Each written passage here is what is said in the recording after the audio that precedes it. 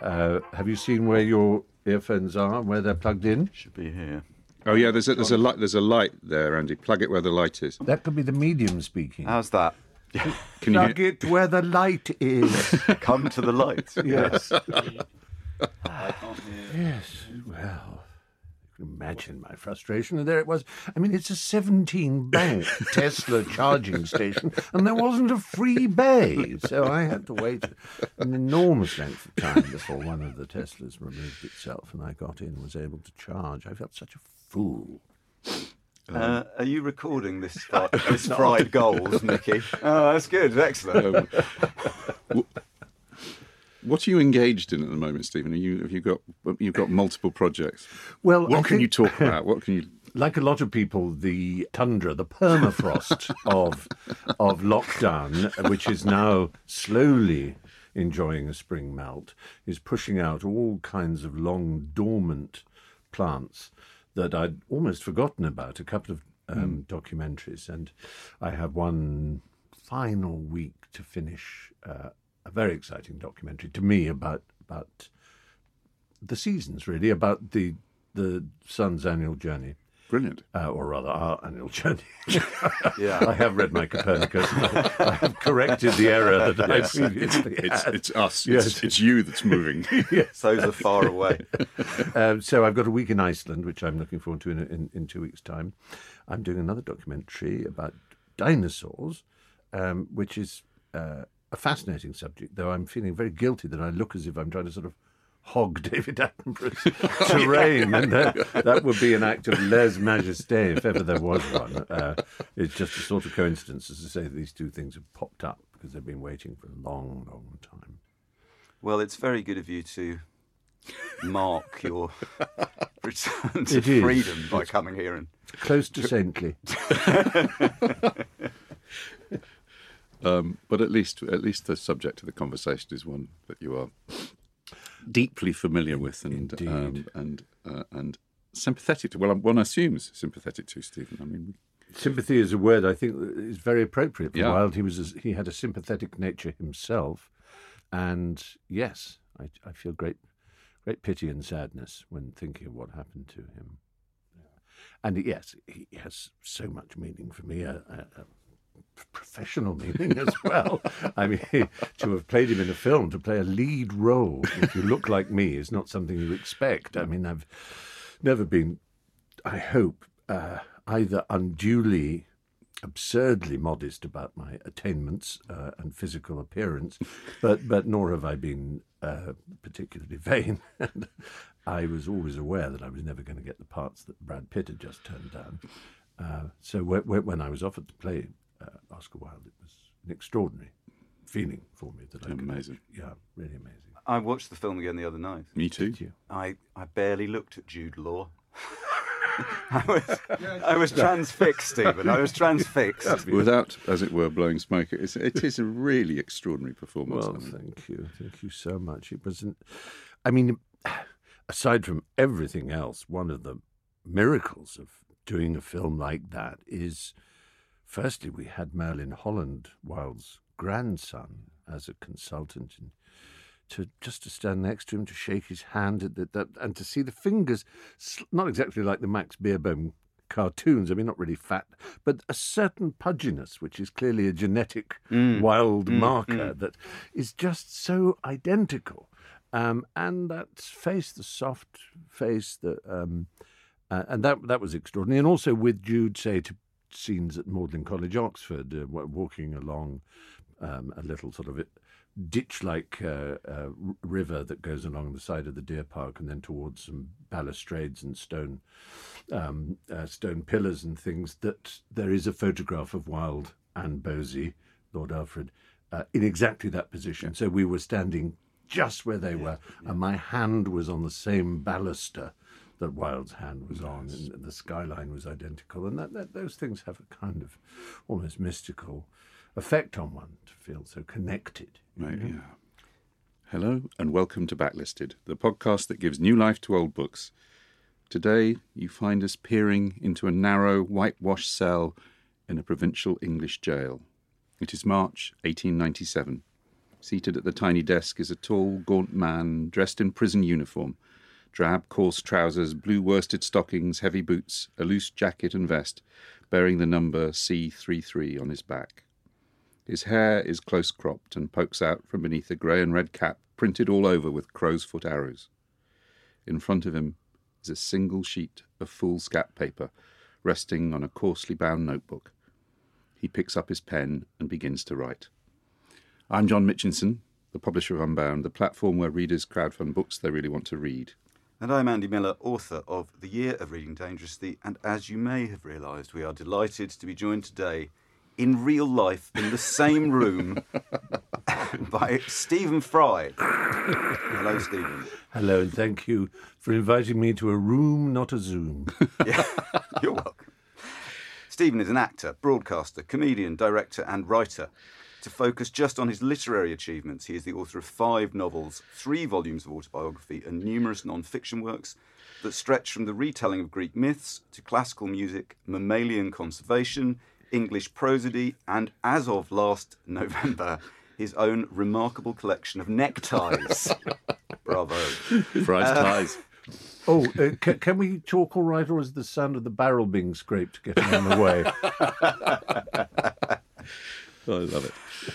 What are you interested in, Stephen? Yeah. His audiobook performances are legendary, encompassing Anton Chekhov, Pushkin, and the entire Harry Potter oeuvre, of course. He is also a master podcaster, collaborating most recently with my colleague John on Stephen Fry's Inside Your Mind, a 12-part history of the brain for Audible. And let me ask you, Stephen, while I've got you here, as a collaborator, do you find John to be reliable? Well, is he on time? Does he deliver scripts? If there's one thing that is joyous, it's to have a friend who is messier, more disordered, later Amen. than one is oneself. One can polish one's medals and think, at least I get things done better than John. But no, John is a genius, as you know. He's a magnificent mind and a wonderful man. But yeah, like my dear friend Douglas Adams, he has a casual relationship with the deadline. It's my nerves, Steve. I was here early today. It's my nerves. I was here early today, I may say. He's like my husband, who is absolutely wonderful, but is just not a punctual person. So if we're going out somewhere, I just find myself always pacing up and down by the front door, knowing the taxi's there, terrified that it's going to give up and drive away. And I'll sort of try not to call up. And once he came up with this immortal line when I was really panicking as we were about to leave. I don't know what you're fussing about. We're not late yet. I love that. That word yet. Wow. Yeah. And on this week of all weeks, let us just step back in awe at the fact that since he joined in 2008, an early adopter, always an early adopter in the realm of tech, in fact, Stephen has amassed 12.4 million Twitter followers. Although, has that gone down in the last 48 hours on the day we're recording this, like everyone's has? I don't suppose you checked. I haven't checked, to be honest. It went down about 5 years ago from 16 million when they had a great clean out of bots. And it was discovered that I had at least 5 million bots following me. And how would you characterise your... we can ignore the Elon Musk in the room. How would you characterise your relationship with Twitter these days? You were very warm presence on Twitter early on, and then you stepped back a bit because you found it, I think, too stressful. Was it really better in the old days, do you think? Oh, yes. Yes, it was. It was just more amiable. I compare it to a watering hole, a pool, a natural pool or lakelet somewhere in the countryside, and you discover it's a great place to swim, and you swim around, and other people join in, and you all swim, and you wave at each other. And then slowly more and more people join in and enjoy it, and some of them pee in the pool. And then suddenly you see something very unfortunate floating towards you on there. And then you sort of tread water and your foot touches the bottom and there's broken glass. And the thing has become a pit and a sty and a horror. Yeah. And it just isn't fun anymore. And so there were a couple of occasions where I, however one wants to put it, stormed off through my toys out of the pram, however you like to say these things, or just got fed up. But I've always come back, and I have to be honest, part of it is just simply selfishness. It's incredibly handy for self-publicity purposes to have 12.4 million people. Yeah. And also, for the purposes of one's friends who have things they want to publicise and, their various charities and so on. It's such an easy way to help them, to get those, such a number of eyeballs onto their projects and causes. The book we're here to discuss is, in fact, a letter known since 1905 as De Profundis, Latin for out of the depths, and a translation of the first line of Psalm 130. It's a 50,000-word missive composed in Reading Prison by Oscar Wilde between January and March 1897, towards the end of his 2-year sentence for gross indecency. It is addressed to Lord Alfred Douglas, otherwise known as Bosie, his estranged lover and the prime cause of his downfall. Now, there are many editions with and without contextual material of De Profundis available on the internet, in bookshops, in libraries. We thought it would be useful to just recommend one to you. The first one we would recommend is Volume 2 of the Oxford University Press Complete Works of Oscar Wilde, and that is currently available direct from Oxford's website for £232.50p. If you can't stretch to that... You'll want one for all the family. I've got the London Library's copy here, incidentally. I borrowed it for this. But if you can't stretch to that, there is a Penguin Classic edition called De Profundis and Other Prison Writings. It's about a tenner, and that is edited with an introduction by Colm Toybin, the novelist Colm Toybin. That's really excellent. I think you mean Colm Toybin. Yeah, I think I do. Yeah. Thank you for that. Toybin, thank you.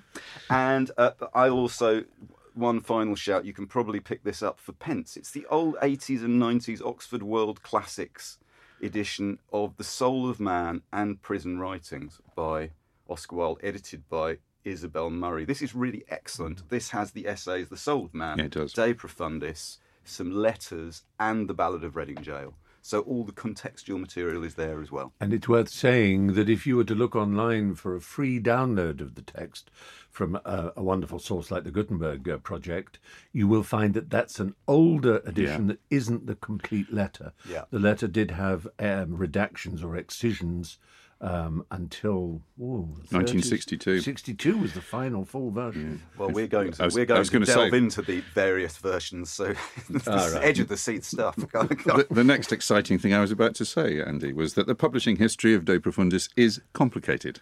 It was first published in 1905 by Wilde's friend and literary executor Robert Ross, who published the text shorn of the autobiographical elements and the references to Bosie and the rest of the Queensberry family. The full version wasn't published until it appeared in 1962 in the Letters of Oscar Wilde, edited and published by Rupert Hart-Davis. So it's a book of two halves. The first is a long examination of Wilde's relationship with Bosie Douglas and just how it destroyed his life and reputation. The second is a remarkable meditation on the life of Jesus Christ, not in his usual role as divine saviour, but as the model of a creative artist. Now established as one of the greatest prose works in the English language, most readers would agree with Max Beerbohm's early review that in De Profundis we see Wilde here as the spectator of his own tragedy. His tragedy was great. It is one of the tragedies that will always live on in romantic history. But before we settle down to pick our literary oakum and plumb our own emotional deaths, Andy, what have you been reading this week? Thanks, John. I've been reading a new book, called All the Living and the Dead by Hayley Campbell. And I've started doing a thing on Backlisted. I've noticed that publishers have occasionally quote us, John, and it's made me very paranoid about what we say in these slots. Yeah. Because a lot of the time, if I'd written it, I'd try and make it good. But a lot of the time you see yourself... Really great, Andy Miller. Yeah. Wow, it was just so wonderful. Andy Miller blacklisted. That's happened.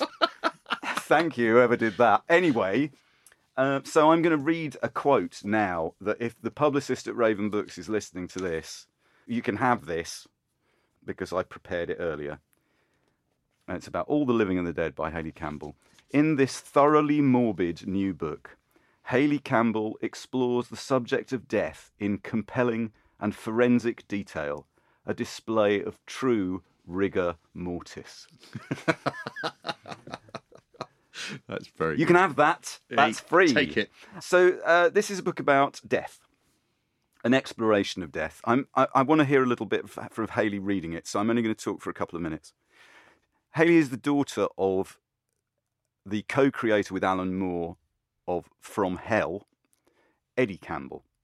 And she mentions that very early because she says, early in the book, I grew up obsessed with death because I grew up surrounded by death because my whole childhood, Dad and Alan were working on this epic graphic novel about the Jack the Ripper murders.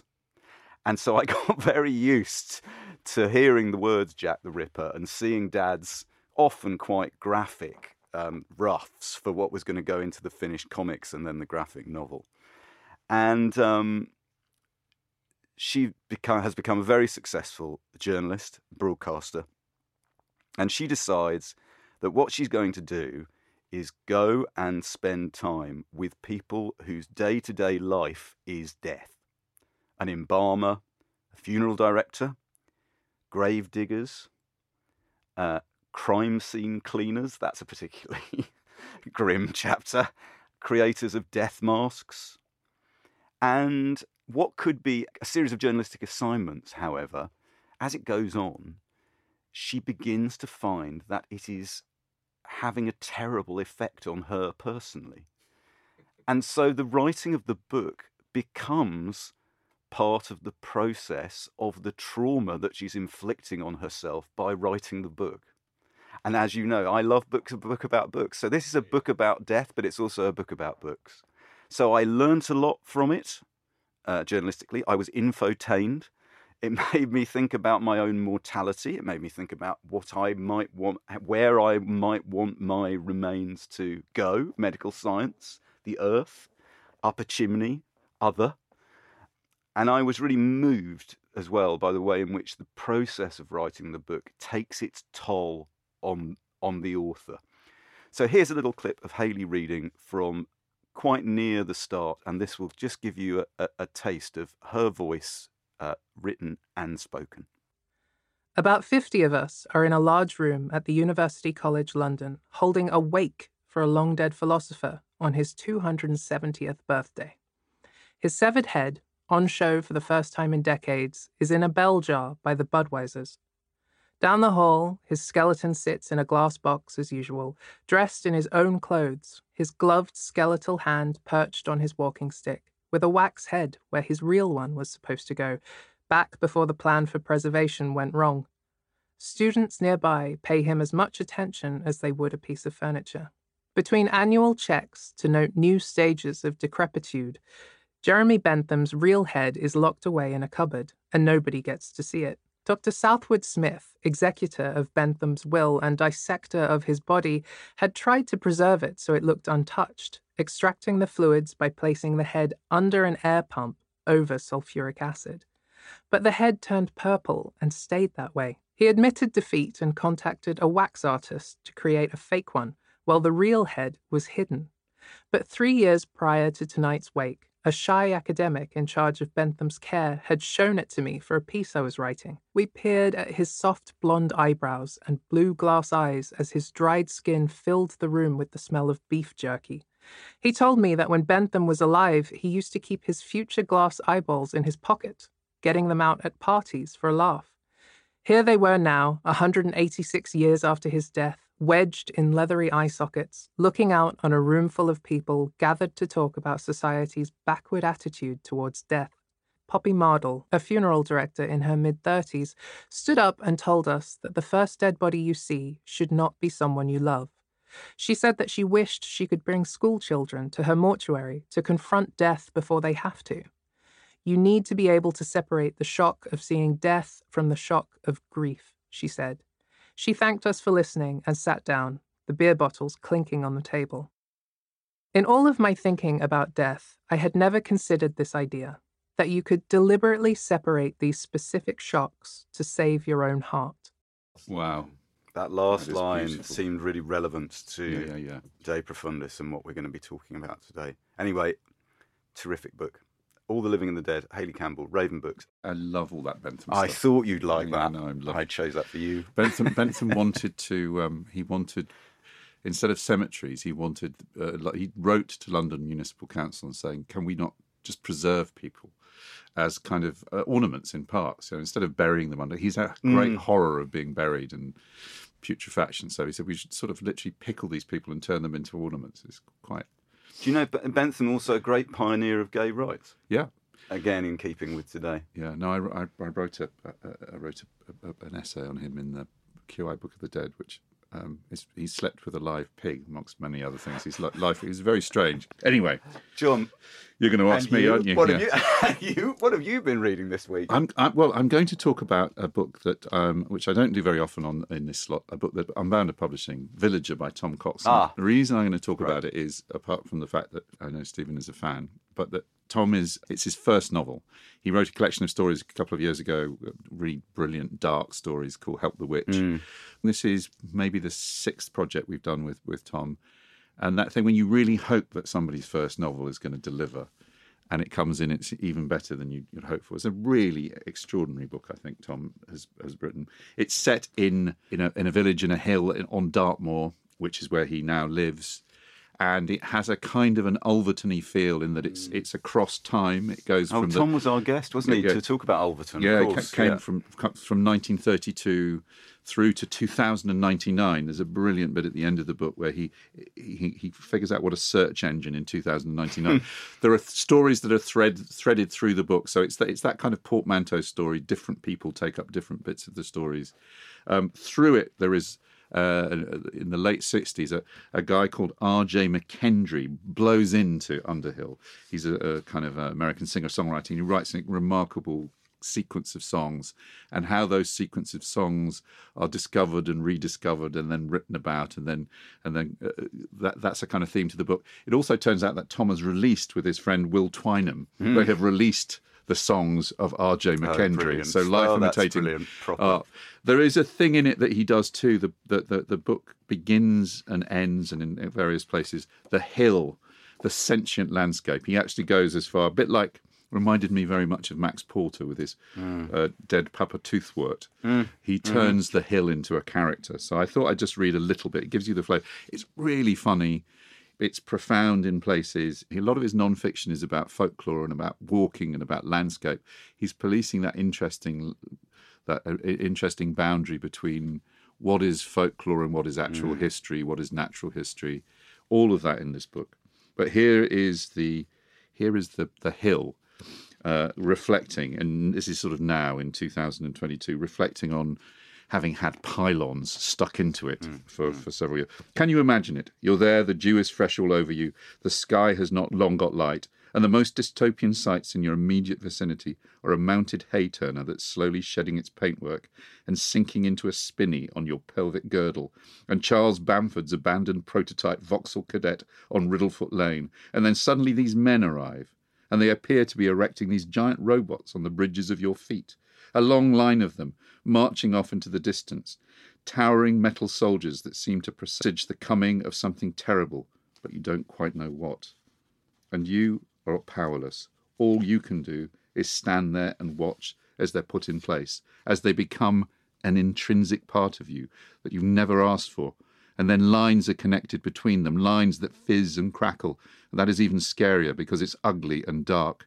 And there have been ugly and dark things forever, which it has been possible to accept because they seem part of the natural balance of everything. But now it seems that the ugly and dark things will be controlled by machines, and that is going to be different. You don't know how it's going to be different, but you know. The word pylon means gateway in ancient Greek. The fact we call them pylons is probably a lot to do with the fact that in the 1920s, when pylons were first introduced, was an archaeologically excitable decade, especially in Egypt. Pylons were what the double towers were called that you found at the entrance to Egyptian temples. I don't have an entrance, unless you count several hundred fox and badger holes, but I do have 3 pylons. Am I a temple? I can certainly play that role if you want me to. People do seem to drawn to me spiritually, although not in any official capacity. I notice that people are often quieter, calmer when they're on me, sometimes even inspired to find parts of themselves that they can't quite reach when they're down below, although I can't take all or even most of the credit for that. I feel on the whole that it is less the entrance protected by my pylons is in me, and more than I am an entrance to what resides directly behind me, almost all of which is bigger, taller, darker, more untamed. Yeah, Villager, Marvellous. Tom Cox. Available in hardback from which publisher? That's from Unbound. Good to hear. We'll be back in just a sec.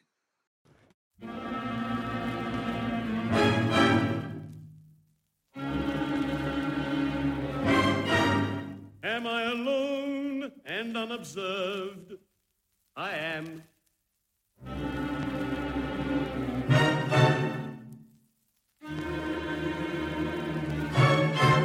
Then let me own I'm an aesthetic sham.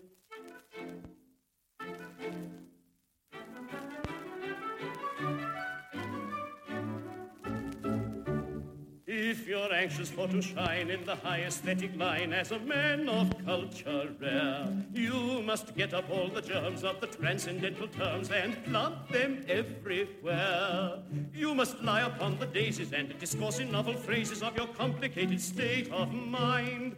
The meaning doesn't matter if it's only idle chatter of a transcendental kind. And everyone will say, as you walk your mystic way, if this young man expresses himself in terms too deep for me, why, what a very singularly deep young man this deep young man must be.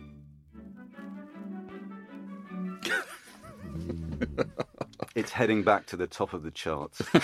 Yes. Do you know, there's a whole terrible symbolic poem you could write about that leads from the jollity of the Victorian middle classes to feces and blood by way of Richard D'Oyley Carte.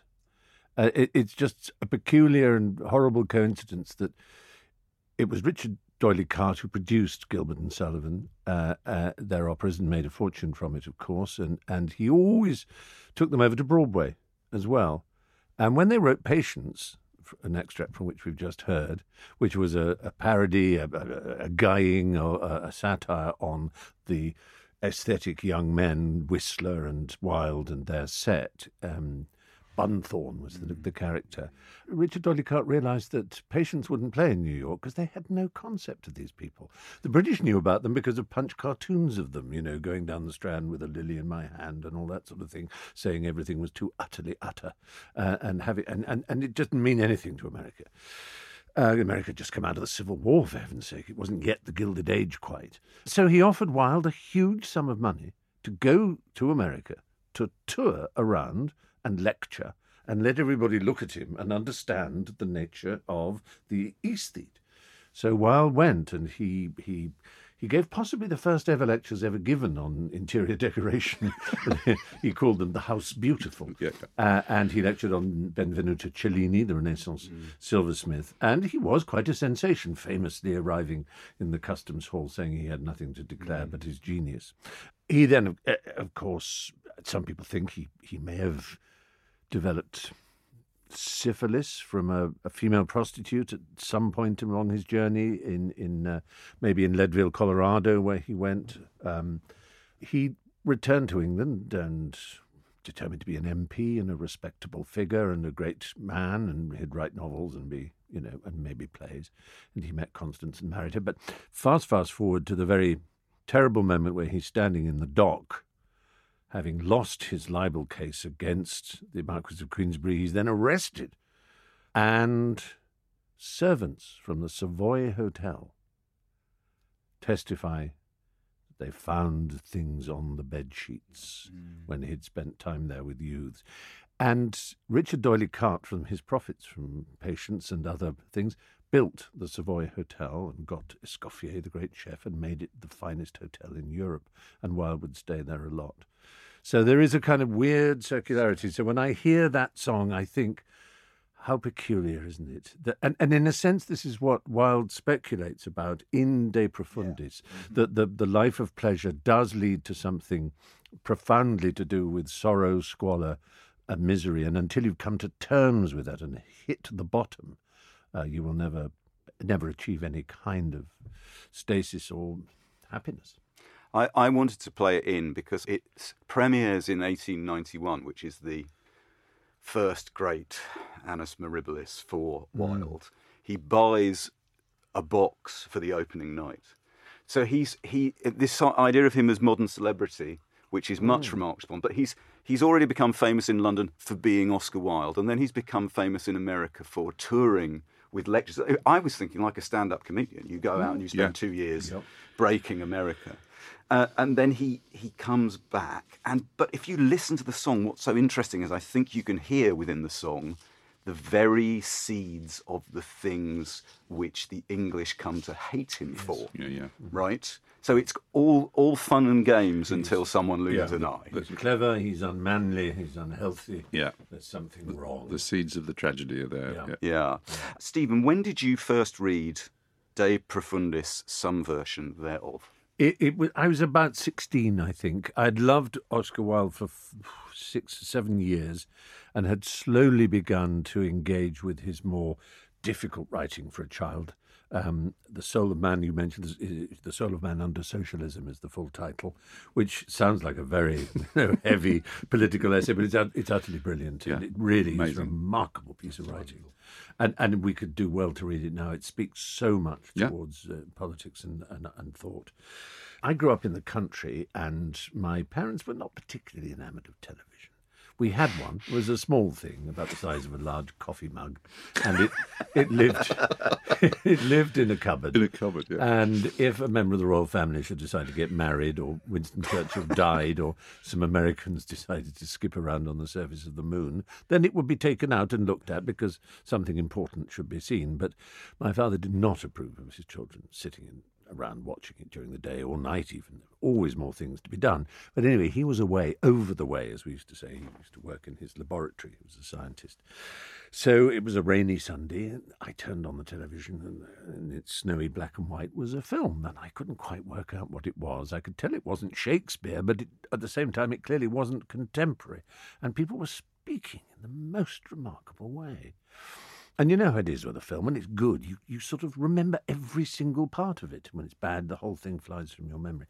So these scenes were burned into my memory, and even the phrases. There's a young man who says to a beautiful young woman, "I hope I won't offend you if I state quite openly and frankly that you seem to me to be in every way the visible personification of absolute perfection." and I thought, I'd never heard it. I knew it was funny because, of course, there's an inbuilt irony that you don't have to consciously be aware of, which is that a declaration of love should be in Saxon language. I love you, not you are the visible personification of absolute perfection. If you have time to develop an orotund sentence like that, you can't be in the throes of love. And so it's a wonderful joke, and I just knew it was funny, but also I had never heard language used like it. And I ran to my mother afterwards and said, "Mummy, I hope you won't be offended if I say that you seem to me to be in every way the visible personification of absolute perfection." And she said, "What are you talking about?" Anyway, she explained that obviously what I'd been watching was the importance of being earnest. And we lived in the country. And as Sidney Smith once said, miles from the nearest lemon. And but we did have a portable library that came every other Thursday in a Pantechnica, a little grey van. Amazing. And it trundled along, and there I was waiting for it, and the driver got wheezingly out and went round and opened a door in the side, lowered the steps and patted my bottom into the interior in the way that people did in those days without having to be arrested. And there was the nice woman in the cardigan and the little demi-lune spectacles on a chain and powdery cheeks who said, "Hello, my dear." And I said, "Have you got The Importance of Being Earnest by Oscar Wilde?" And she helped me find it and stamped it out, that springy stamp that the library books used to be adorned with. And I rushed home with it and read the four comedies: A Woman of No Importance, An Ideal Husband, Lady Vandermeer's Wind, and of course The Importance. And I learnt The Importance more or less off by heart from then on. Then I ran back and said, "Have you got anything more?" And she eventually found the complete works of Oscar Wilde. I rushed home with those and started to read them and didn't understand them all. And then went back the next week. Have you got anything more? She said, well, you've had the complete works, and that's the complete works. But I found in that little van a book by Montgomery Hyde called The Trials of Oscar Wilde. And she looked at me and said, how old are you, my darling? And I said, 14. I was probably 12. And she said, well, all right. And she stamped it. And I took it home and I started to read it, and slowly this story emerged. And it began to get darker and darker and unhappier and unhappier. Because it was so wonderful to read about what a friend he was, what a supporter of others, what a cause of wit in others, as Shakespeare says about Falstaff. Not just a wit, but a cause of wit in others. And then to see him pulled down like that. And all the time inside myself to know that the crime he had committed was a crime that I might perhaps commit, that I shared, to use his own wonderful word, his nature. And so it was both a thrilling thing to read, but also a terrifying thing to read. Yeah. Why don't we hear from, you've mentioned him already, Stephen, Wilde's grandson, Merlin Holland, to just tell us what De Profundis is. Brilliant. When they sent my grandfather, Oscar Wilde, to prison in 1895, such was the scandal surrounding his prosecution that his wife and children had to leave the country and change their names. The family, partly as a permanent rebuke to Victorian morality, has never reverted to its rightful name, which is why I'm called Merlin Holland and not Merlin Wilde, as I should be. So they put him away for 2 years in grey Victorian prisons, and deprived him at first of something which was almost more important to him than his freedom: pen, paper, words, and the colours of the outside world. Like all prisoners, he was allowed to write 1 letter under strict supervision every 3 months. But that was all. It was not until he had been in prison for 14 months and had passed from Pentonville to Wandsworth to Reading that he was finally allowed writing materials in his cell. At first, Oscar only had a coarsely bound notebook, but as he wrote to a friend in September 1896, I take notes of books I read, and copy lines and phrases in poets. The mere handling of pen and ink helps me. I cling to my notebook. Before I had it, my brain was going in very evil circles. Then, early in 1897, he started on this long letter to young Bosie Douglas, which has now become known as De Profundis. So I'm going to ask my colleague John Mitchinson, is this a letter? Well, when it was presented in 1905, it wasn't really a letter. It was presented more as a kind of a philosophical meditation on Christianity and the Romantic artist. I mean, it's an uneasy letter in that it is definitely at the beginning. He is writing, as far as we can see, he is writing to Bosie and explaining what's happened. And there are people, I think, at the time who felt it was just self-justification, and he was pinning all the blame on. But I rereading it again, and I first read this when I was a student, and actually have come back to it this time, like so many things, having lived more, this just is a more profound, more precise, more humane, more beautiful piece of work than I even remember it being, and I was always keen on it. I think he comes back to the kind of letter towards the end, and so it's topped and tailed as a letter, but in the middle, you have, I think, one of the most, I mean, it's one of the great, I think, reflections on the function of religion in a secular age. He isn't religious. He converts, we think, at the end, but does he really? To please Robbie, probably. Probably. Please Robbie But Ross. really, this is radical. Taking up all of that kind of, he'd read Renan's Life of Christ. He'd taken on board all the biblical scholarship of the 19th century, and his vision of Christ is, I would contest, the vision of Christ that most people who have a relationship with Christianity without being believers I mean, he did it first, and he did it better. I've weirdly just read over Easter weekend or reread Emmanuel Carrère's *The Kingdom*, which is an interesting 20th century version of a difficult human being dealing and grappling with the Gospels and going back to original text.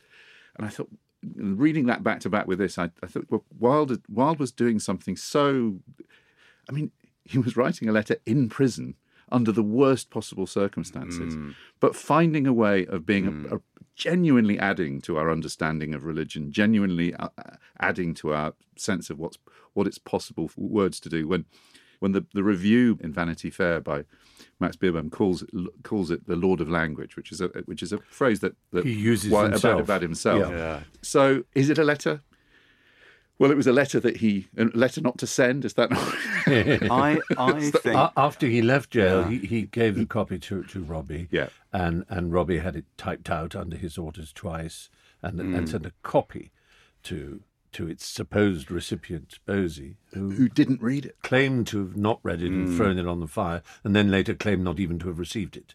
That was in a later court case. There is that horrible moment when Oscar is writing. He's released, and he's writing against the advice of everybody to Bosie, and Bosie's warm response to him makes him think he's read my letter and understood it. It's Tessa with the D'Urbervilles awful, isn't it? That kind of I find self-deception. I think this is one of my favourite pieces of prose ever. In a sense, I don't care if it's a letter. Every time I read it, I think I've found the centre of it, but it's always different. And I think as a result of preparing for this show, I'm finally getting closer to understanding why that might be. Firstly, the prose is written under very difficult circumstances over 3 months. Attention is wandering, although concentration on quality of output is remarkable. The phrase making is as great as it always was. Amazing. But as I understand it, Wilde did not necessarily, we don't know for sure, intend for the whole manuscript to be published as one document. And what he saw it as was a kind of pot of material which could be divided up in several ways. Some to Lord Alfred Douglas, but and this is my final point before I go back to you, Stephen, I think the magic of it, like all the great white or black magic in books, is partly deliberate and partly accidental. Do you know what I mean? There's space in it as a result of it not following any one template. Yeah, I quite agree. And there are parts that you could read as recrimination and even bitterness, and there are other parts you can read as great forgiveness. But I think what makes it cohere is that his vision in the second half of Christ Artist is part of his lifelong search for an understanding of the creative act and of art. And he ends up, and this is a word we were using earlier when talking about him, sympathy. He understands that the fact that he's the one who has suffered, he's the one whose name is forever mired, and as far as he knows will never ever rise again, that his reputation has been trashed, that his future life will be one of exile and disgrace, but he has won because he's found in that suffering something profoundly important, whereas Bosie, he suspects as he writes the letter, and of course it turns out to be true, although he is free as air, is the one who is really suffering. And that is what he understands the Christ to be about, that the Christ tells people to give up money and follow him, not because the poor need to be given the money and you'll give it away, but because the money is ruining your soul. It is corrupting and is you. bad for you, and you will be free if you give it away. You will be free if you do things that are often painful and you humiliate yourself. And Wilde is in that position because he's come to the depths. From the depths he writes, I cry out from the depths. And it is, it's something we know in a more finished kind of psychological closed world of things like addiction or whatever, that you have to get to the depths before you can purify yourself and arise again and be cleaned of your addiction, whatever it might be. It could be gambling. It doesn't have to be a substance. It can be a behaviour.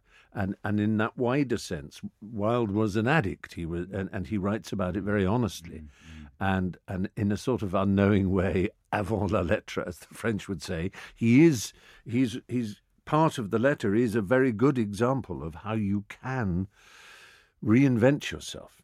I mean, the irony is, of course, he didn't, because the love story, the terrible love story with Bosie, is bigger than anything else. And that's what makes it true, of course. It makes it feel almost authored, that having come to all these amazing resolutions and understandings, as he does in the letter, the moment he meets the rose-red lips and the blue eyes of Bosie, he's off to Naples and Capri and then Paris, into a pretty a life even worse than the one before. And that's another thing. I'm just going to finish this, but every addict will tell you that if you, I mean, let's just take it with cigarettes. If you give up smoking when you're smoking 20 a day, and it's taken you maybe 10 years to go from 4 or 5 a day to 20 a day, and you give up for 20 years, when you fall off the wagon and start again, you don't start like you did when you start at the 20. Yeah. And he started with the squalor and the terror as soon as he was out of jail, almost. Is it a book you go back to, Stephen? I mean, is it a book that you find, in as it were, a de profundis in your life that you've found helpful? I do remind myself of passages, and I do quote the ones that I like a lot to myself or to others. Having been in prison myself, which I was for a while, not as long and not as harsh, I also, I find it very, very personal. I mean, when I read it, I can actually picture him at that desk with that pen in the pain that he was in. He'd had a miserable time the first year or so of it, especially, and even at Reading, the first governor, Colonel Isaacson, was not at all sympathetic. But fortunately, Major Nelson came to replace him, who was a much more progressive and sympathetic person who allowed him the writing and so on. And he was immensely grateful for that. And he'd burst his eardrum, and his health had been appalling, and dysentery and all the... I mean, he was told by his lawyer that if he got the maximum sentence of 2 years at hard labour, which the Labouchere Amendment, which was the law he had transgressed, that he wouldn't be expected to survive. People of our class are not expected to survive such a sentence. Yes. The governor, what's the name of the second Reading governor? Nelson. Major Nelson. Major Nelson told Robbie Ross, he said to him, he's got 2 years. And the fact that Wilde lived 3.5. Yeah, the treadmill was equivalent to climbing Ben Nevis twice in a day. Just horrible. This is the current caretaker, Sandy Frau, of Reading Jail, recorded in Wilde's cell, talking to Neil Bartlett about the conditions in Reading Jail at the time Wilde was composing the prison manuscript. Sandy, what would Oscar's experience have been when he first came in through these doors? It was a feared prison. The separate system was in place, and the separate system was where prisoners were segregated from each other. They also had to wear what was known as a Scotch bonnet, so it meant that they had a cricket-type cap with a veil hanging down. The prison guards at night wore felt boots, so that the place did run absolutely in silence. The only sound you would have heard were the keys. So it was a place that must have been a kind of mental torture for Oscar himself. Oscar would have been actually confined to his cell for more or less 23 hours of the day, because the oakum picking, which was his hard labour, was actually done within the cells. They had an hour's exercise where they went down to the yard, and unless they were actually going to chapel, then they were confined to their cells. That's quite a change from sitting in your study writing The Importance of Being Earnest to watching your fingers start to bleed from picking oakum. I've had the pleasure of being shown around that prison by Sandy, in fact. And hello, Sandy, if you're listening. He's a terrific fellow and a wonderful guardian of the memory and great understanding of the details of the appalling penal system. I wanted to just keep that fresh in people's minds while we ask you to read to us, because we talked about... It's fascinating, this with Wilde. Such is Wilde's genius and reputation for genius that I find the experience when reading De Profundis is I'm going along quite nicely, and I'm thinking, oh, that's very good. I like that. Oh, that's so moving. And then every so often I think, and you wrote this by gaslight on whatever paper you could get under tremendous. I mean, it actually does really defy belief that you, under those circumstances, you could produce something like this. Mm. I must say to myself that I ruined myself, and that nobody, great or small, can be ruined except by his own hand. I am quite ready to say so. I'm trying to say so, though they may not think it at the present moment. This pitiless indictment I bring without pity against myself. Terrible as was what the world did to me, what I did to myself was far more terrible still. I was a man who stood in symbolic relations to the art and culture of my age. I had realized this for myself at the very dawn of my manhood, and had forced my age to realize it afterwards. Few men hold such a position in their own lifetime, and have it so acknowledged. It is usually discerned, if discerned at all, by the historian or the critic long after both the man and his age have passed away. With me, it was different. I felt it myself and made others feel it. Byron was a symbolic figure, but his relations were to the passion of his age and its weariness of passion. Mine were to something more noble, more permanent, of more vital issue, of larger scope. The gods had given me almost everything. But I let myself be lured into long spells of senseless and sensual ease. I amused myself with being a flaneur, a dandy, a man of fashion. I surrounded myself with the smaller natures and the meaner minds. I became the spendthrift of my own genius, and to waste an eternal youth gave me a curious joy. Tired of being on the heights, I deliberately went to the depths in the search for new sensation. What the paradox was to me in the sphere of thought, perversity became to me in the sphere of passion.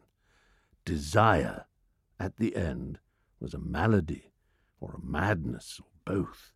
I grew careless of the lives of others. I took pleasure where it pleased me and passed on. I forgot that every little action of the common day makes or unmakes character, and that therefore what one has done in the secret chamber one has some day to cry aloud on the housetop. I ceased to be lord over myself. I was no longer the captain of my soul, and did not know it. I allowed pleasure to dominate me. I ended in horrible disgrace. There is only one thing for me now: absolute humility. Wow. It's quite a passage, that, isn't it? Tremendously moved by that. Yeah, and it is strong and right and good. And, of course, there is behind it an echo of, I have come to this conclusion, Bosie, you must too. Yeah. Because, being careless of lives of others, even though he might be right to say that he was careless of the lives of others, nothing like as careless, as aristocratically careless as Bosie was. Oscar was known for his kindness to people and his consideration and his thoughtfulness. In the manuscript, just the next line in the manuscript, what you were saying there, Stephen, there is only one thing for me now, absolute humility. Just as there is only one thing for you, meaning Bosie, absolute humility also, you had better come down into the dust and learn it beside me. Yes, that's beautiful. Isn't it? And the phrase that I've underlined, the spendthrift of my own genius. Yeah. Here's a question about Wilde. Yeah. And here's a question about a trick. John and Stephen both, a trick. How does he do it?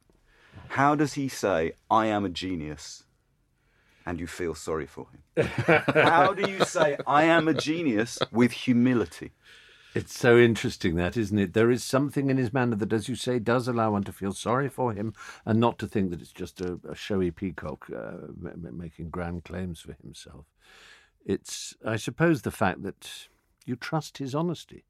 You trust his vision and his understanding of things to be greater than just about anybody else you know. I mean, underneath all that serene, swan-like ease was a very, very busy pair of feet paddling through the literature of the world. He understood Russian and German literature and French literature and philosophy, and he read constantly and remembered and quoted and thought hard. And it didn't come that easily, but he made it look as if it came easily, like a Ronnie O'Sullivan, if we're talking of geniuses.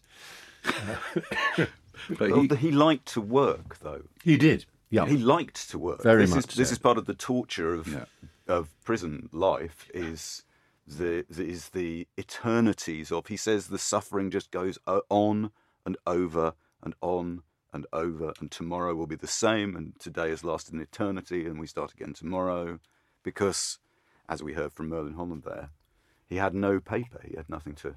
Yeah, and of course, when he was in various places on the South Coast or in hotels or borrowed houses trying to write plays, Bosie was the one who was stopping him from working and plucking at him and pulling at him and stopping him from concentrating. And spending all his money. I mean, it's that thing of having... It's very rare to have anyone who has been that famous, that fated, to have everything taken away. I mean, it's, and you can see why the biblical story is so attractive to him, that, and why he doesn't need Christ to be the Son of God. He just needs him to be somebody with a poetical soul, with an artistic soul. I see to Christ that imagination was simply a form of love. All he has left in the end in this cell is. I mean, he has some access to literature, but he has a way of telling a story that makes sense out of what he's been through. Yeah, and the thing is that he does it, but it is, I think, the bit where he comes out of jail that is so painful. You know, the fact that he's he knows he's in disgrace. He knows he's going to have to leave. He wants to leave England. He's sick of England, but the slow kind of descent into that terrible death in a cheap hotel in Paris, sort of drunk and sort of, even he's squandered many of his closest friendships by this point as well. It's almost unbearable to read. Yeah, it is, and I think you're right about that point about Christ and the imagination being a form of love, and one of the most remarkable things about Wilde is that even in the height of his apparently profligate days, when he was beginning to see Bosie and rarely saw his children or his wife, except occasionally to read them stories, which he then put into a book, The House of Pomegranates, and had those wonderful fairy stories, The Young King and The Happy Prince and so on. Even at that time, those stories show that he had an awareness of precisely what was going to happen to him, because almost every one of the fables he writes is about a glorious, happy, luxurious thing having to learn that actually life is suffering. Yeah, and whether it's the statue of the young king, or who sees that every piece, who sees the poverty, or the young king is about to be crowned, if you remember, and he has a series of dreams before his coronation. He's so looking forward to his tissue of gold cloak and his amazing crown. He's going to be so beautiful. He's going to be the most stunning picture anyone has ever seen of riches and luxury. But in his dream, he sees the old woman sewing, trying to make his tissue, and her children are dying around her. She's hardly got enough light. She's going blind. And then another dream happens, and he sees a boy being sent down from a boat to pluck pearls from an oyster, and he comes up with the best pearl with blood streaming from his ears because of the pressure, and the boy is pushed back into the water to die. But the pearl will be perfect for the young king's coronation. And so when he finally wakes up, having had these dreams in which he sees the provenance of beauty, that beauty is carved from hillsides by emerald miners whose lives are held at nothing. He sees this, he has this vision, and so he tells his chamberlain and everyone else that he doesn't want the tissue of gold cloak, he doesn't want the crown, he just wears a peasant's hessian and rough old straw for his hat, and when he goes into the church, the light shines through the stained glass and lights him up. And it becomes a blaze of gold and colour and jewels. And it's a wonderful story, amazing. But it's a magnificent way of explaining what we all feel, which is every day when you buy something, we all know about, blood diamonds and so on, but it's true of almost, clothes, cheap fashion. How is it made? And he was asking those questions. So he always had that same instinct of imagination of where do things come from? What really are they? What is poverty? What are riches? And he hid himself from himself. And found the language to express it. Yes. That's the thing. The story you've just told, of course, also prefigures De Profundis. It's a pearl retrieved from the depths. Yes. Right? But absolutely. And the fact that, as John said, he kind of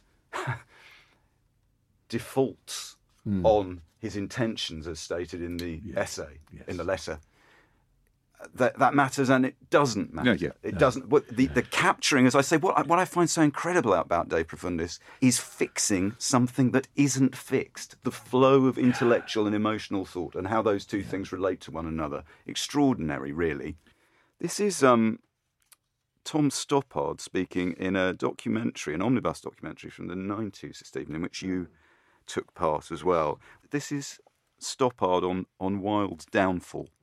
I think that one of the things which make us feel for Wilde is what Richard Ellman calls that berserk passion, that he met somebody and it was as though the rest had been written by Aeschylus. He just went on and on until...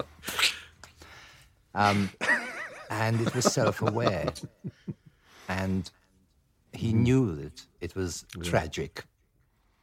Yeah. I think that he was a notable victim of that English genius for cutting down the people who are too smart for their own good. And I think there was quite a lot of pleasure, much of it expressed in quite malign terms, when he fell. I would quite like to read what the Daily Telegraph said at that moment, but there were worse things said. Real glee. To typify Wilde from our perspective as a gay hero is to do him a disservice. He was a hero to humanity. There was an edge to that delight in paradox, which made it more than humorous. It was more than wit. He did he forced people to consider the unconsiderable. You're nodding furiously. I think that's so true, right. Isn't it? Yeah. And where he talks in the passage that I read earlier about, Wilde talks about what the paradox form was for me. In the verbal and the artistic sphere, perversity became for me in the but the paradox and his classic examples of wit are an inversion of what was understood to be true by the Victorians, and by turning upside down the morality that the Victorians were so proud of and so addicted to and so utterly insistent about. By turning it upside down and showing the reverse is true, he really was humiliating, essentially. You can take an obvious example of turning it upside down is a bon mot like work is the curse of the drinking classes. Now, what's great about that is it's true. The drinking classes, the leisured classes who go and drink a lot do not like the work. But of course, what he's doing is turning upside down the sanctimonious Victorian phrase that drink is the curse of the working classes. And that's just one small example, but he does that in everything. I think it's elsewhere in some point in De Profundis, he says, I change the colour of things. Yeah. And Yes. again, That's here's right. an example which again is trivial, but if you expand it, if you extrapolate from it, this is what he means. At table, he would always, when the waiter came, asked what he would like to drink, he would say, "I'm some, and some yellow wine for me," because he thought it ridiculous to call white wine white because it wasn't. It was yellow. He saw that it was yellow. That is the colour white wine is. And that's just to say it's just a small thing. But if you do that to something in a deep area of philosophy where you realise that your culture and your society has misnamed sin, he was a moralist. And everything that was upside down was that one of the reasons he was actually found guilty was because they thought Dorian Gray was an immoral book. It's a morality tale. And so everything was upside down. I tweeted this the other day it's very short, from The Soul of Man Under Socialism. And as I tweeted it, I thought, well, this is 130 years old. But I felt anxious tweeting it because it seemed so insolent and provocative. But it's so great. Stick around to the punchline. Yeah. The public has always, and in every age, been badly brought up. Right, already you're going, oh no. They are continually asking art to be popular, to please their want of taste, to flatter their absurd vanity, to tell them what they have been told before, to show them what they ought to be tired of seeing, to amuse them when they feel heavy after eating too much, and to distract their thoughts when they are wearied of their own stupidity. Now, art should never try to be popular. The public should try to make itself artistic. Yes. It's glorious. The thing is, I agree with that. Totally. I agree that's so true, but also that's not... Every publisher should have it pinned over their desk. That's the opposite of late capitalism. Yes, yes. I mean, he also made the extraordinary point, which Marxists make, about charity, perhaps, but he said the enemy of the slave is the kind slave master. Yeah. Yeah. But also this idea of you see the thread. This is why I was recommending The Soul of Man According to Socialism in relation to De Profundis, the thread of, and whatever the centre of De Profundis might be. Wilde's career is one of self-realisation. Yeah. Yes, absolutely right. Yeah. He is trying to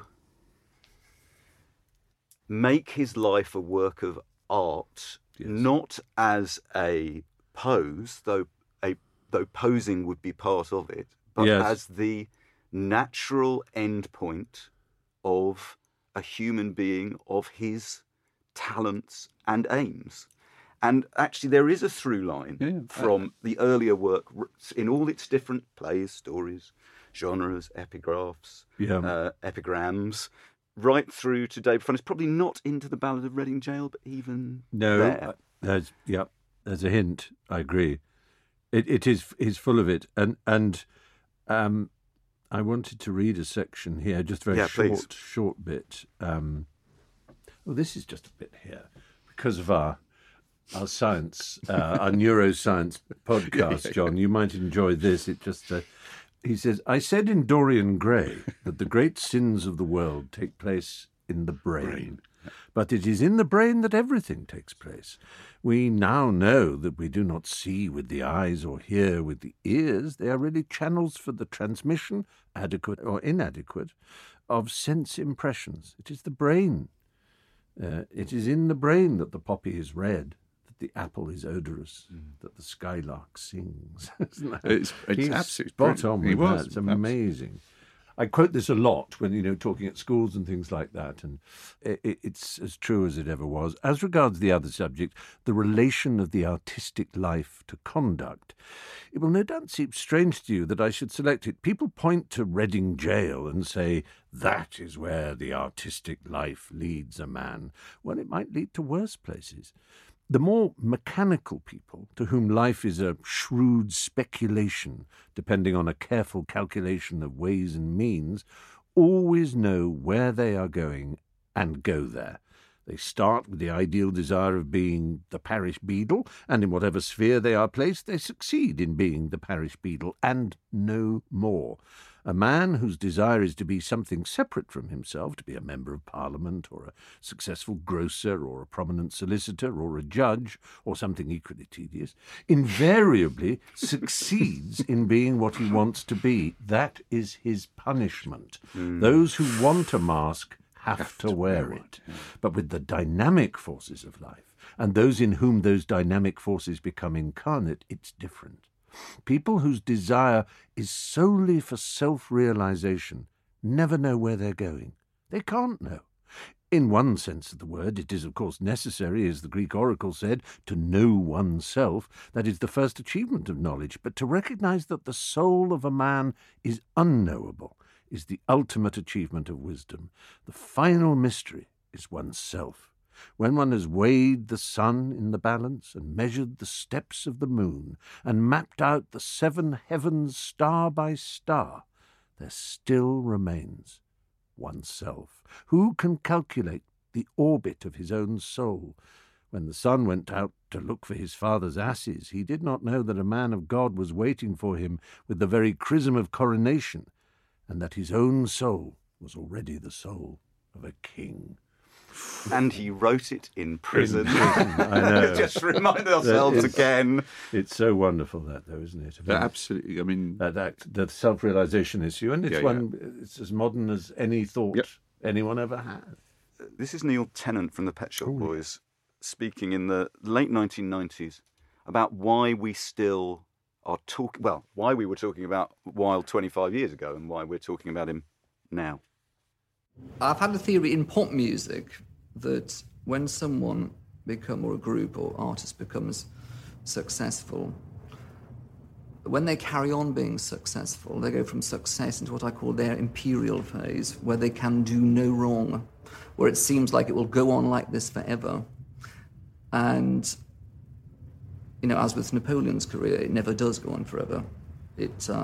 Something goes disastrously wrong. And the imperial phase is followed by the survival, or it's followed by disaster, that the whole thing fades away. For me, the most fascinating moment of Oscar Wilde's life is the afternoon when the libel trial has collapsed and a warrant is going to be issued for his arrest. And he decides to stay in the country. And it's a fact that at the time, the warrant for his arrest was delayed to give Oscar Wilde the chance to catch the last boat train. And he has lunch. I think he must have weighed up what was going to happen to him. He must have known that he was going to, that he would be found guilty, because of course he knew that he was guilty, and decided that it was going to give him a platform which would, as I say, make him into a legend. I think the fact that Oscar Wilde still matters proves that afternoon in the Cadogan Hotel, Oscar Wilde made the right decision. The writing is really only a part of the Oscar Wilde story, and it's the tragic downfall from someone who had this imperial sense of that everything he would do would turn right, would fascinate people. What do you think? Listening, I mean, I'm not seeking to cause a 25-year late fight with Neil Tennant. No, I think a logician might say post hoc ergo propter hoc, that because what happened afterwards happened, it must have been because of that moment. It's undoubtedly true that The Importance of Being Earnest would always be held up to be the only Victorian play written at a time when more theatres were built anywhere in the world, in London alone, and yet only one masterpiece from that entire long reign exists, and that is the importance of being earned. It is utterly flawless, and we would still be celebrating that play if the fellow had been died like, I don't know, Conan Doyle in the 30s or 40s or something, had a large waistcoat and a gold watch and was Sir Oscar. We would still worship that play, but even that play, because of his life, everything about him is, I won't say tainted, is informed by, maybe has a halo or an unhalo effect, as it were, of the terrible story of his downfall and the messianic nature of it, that he was a secular bohemian Christ. He had disciples, some of whom betrayed him, and he kind of rose again. I mean, one of the things, when I started becoming sort of vaguely well known and being asked to go to universities and give talks or whatever, and I noticed that, as in the 70s, in the early-ish 80s or mid-80s, people still on students in their walls, on their posters, they tended to have Jimi Hendrix and Karl Marx, John Lennon or whatever, because if the world was going to be put to rights, it would be put to right by rock and roll music or by, revolutionary politics. But as the period changed into the 90s, I noticed more and more often there would be posters of Einstein and Oscar. Those so two. But the life of the mind, because pop music and revolutionary politics had been sort of exploded and somehow shown to be worthless by the collapse of the Berlin Wall and the whole business of Russia and stadium rock stadium rock and so on. It just became. Whereas you could look into Einstein's eyes, and even if you didn't understand a word of his physics, you could see the crinkly international humanitarian in there, and sort of believe that this was someone who mattered. And with Wilde, he was the student prince, and is the student prince. He is the Prince of Bohemia, and that's true around the world. And I used to paint this image. If you've ever been to New York City and you've got in a cab, one of those yellow cabs, and asked you to go down, say, to the Village from Midtown, you'll be going probably down one of the down avenues, and the most obvious one is Fifth Avenue, a very famous avenue, and it goes downtown one way. And bear with me, this is relevant. As you pass 33rd Street, there's a very famous building, which is the Empire State Building. And you look out of your window and you crane round, and there are nearer buildings in the way, so you can't quite see it. But there's a phenomenon in New York traffic which is wonderful when it goes right, and that is the synchronization of the traffic lights. So if all the greens go at the right time, all the way down to Herald Square or whatever it is where you're going down to, you can look out through the back window across the parcel shelf, and you see the Empire State Building launching up and up and up as the buildings that are nearer fall down to their right size. And so it's like a Saturn V rocket launching and launching and launching. And the further away you get, the higher and higher and higher it is, until it's just dominating the entire, cityscape.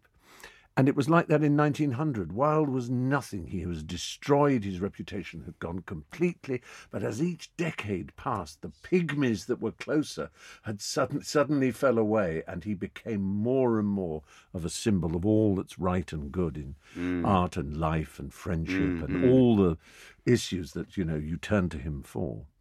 I should say, in the Programme Maker's defence, they follow that little clip of Neil Tennant talking by playing David Bowie's Rock and Roll Suicide, which I think is where he was heading from. So I thought it would be nice if you said, Stephen, that 1900 Wilde was nothing. Well, the good news is that in 1923 he returned via the offices of a medium called Hester Travers Smith. Really? She published a book called Psychic Messages from Oscar Wilde. Wow. Which I can tell you, I'm no expert, but I question the veracity of this. You cynic, you hard-boiled skeptical. Yeah, 146 pages of pseudo Wildean wit. Great. Or Wildean pseudo wit. Anyway, but this being the 100th anniversary of the publication of Ulysses by James Joyce, and when this episode goes out, it will be very close to Bloomsday. I noticed that one of the questions the medium asked Oscar in 1922 or 3 was, "What is your opinion of Ulysses by James Joyce?" I thought we might end by hearing that. This is what Oscar Wilde thought. Oscar Wilde, quote unquote. Yeah. Thoughts of Ulysses. "Yes, I have smeared my fingers with that vast work. It is. It has given me one exquisite moment of amusement. I gathered that if I hoped to retain my reputation as an intelligent shade, open to new ideas, I must peruse this volume." It's obviously Wilde. You can't doubt it for a moment, Stephen. Peruse. Oh my, it's so pooterish. Yes. It is pooterish, that's right. "It is a singular matter that a countryman of mine should have produced this great bulk of filth. You may smile at me for uttering this, when you reflect that in the eyes of the world I am a tainted creature, but at least I had a sense of the values of things on the terrestrial globe."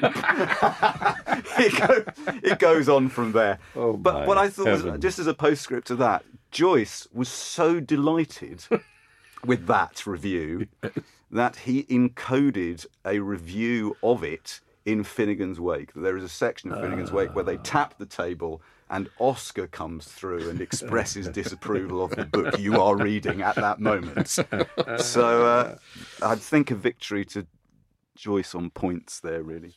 I'm afraid that's where we must leave the inimitable Oscar. Huge thanks to Stephen for generously sharing his thoughts, insights, memories about this extraordinary text. To Nikki Birch for putting us at ease with her oral aptitude. And to Unbound for smuggling in the Dante and the Flaubert. You can download all 162 previous episodes of Backlisted, plus follow links, clips and suggestions for further reading by visiting our website, backlisted.fm.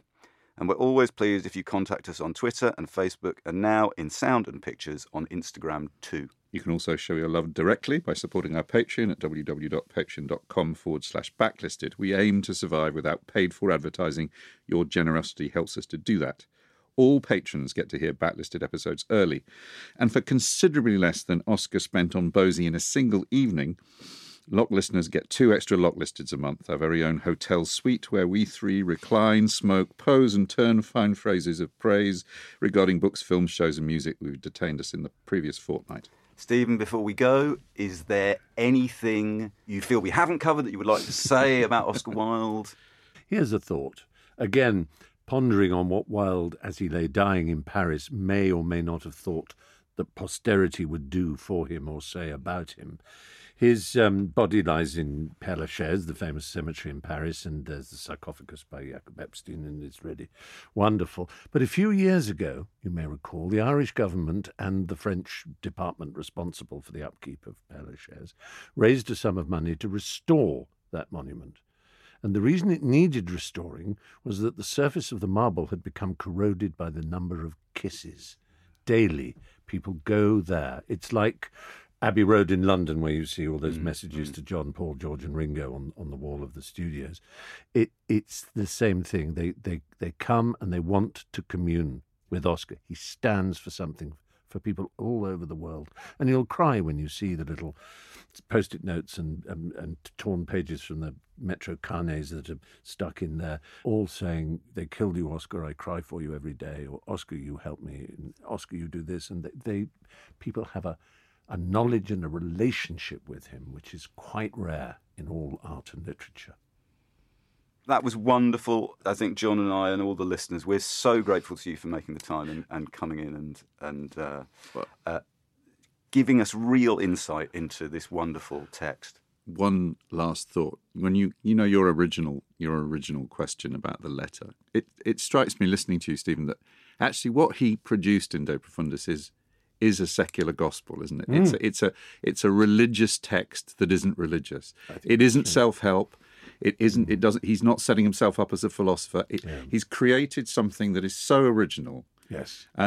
And to use a word that he uses himself, it's antinomian, which is to say it doesn't lay down laws of codes of behaviour, but it gives you an insight into the very nature of one's soul and the fact that it didn't solve all his problems, that he did end up For everybody, every broken person out there, he is a secular saint. Yeah.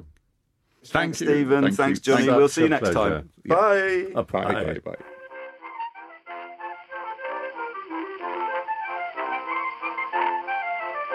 And we'd also like to thank Reduced Listening for the extract from their programme, Oscar Wilde's Letter from the Inside. Producers Joby Wardman and Jeremy Mortimer. Thank you, guys.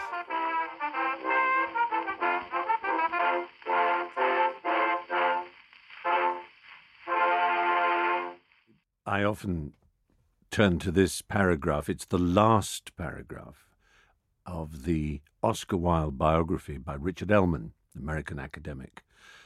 We inherit his struggle to achieve supreme fictions in art, to associate art with social change, to bring together individual and social impulse, to save what is eccentric and singular from being sanitized and standardized, to replace a morality of severity by one of sympathy. He belongs to our world more than to Victoria's. Now, beyond the reach of scandal, his best writings validated by time, he comes before us, still a towering figure, laughing and weeping, with parables and paradoxes so generous, so amusing, and so right. If you prefer to listen to Backlisted without adverts, you can sign up to our Patreon. It's www.patreon.com/backlisted. As well as getting the show early, you get a whole 2 extra episodes of what we call Locklisted, which is Andy, me, and Nikki talking about the books, music, and films we've enjoyed in the previous fortnight.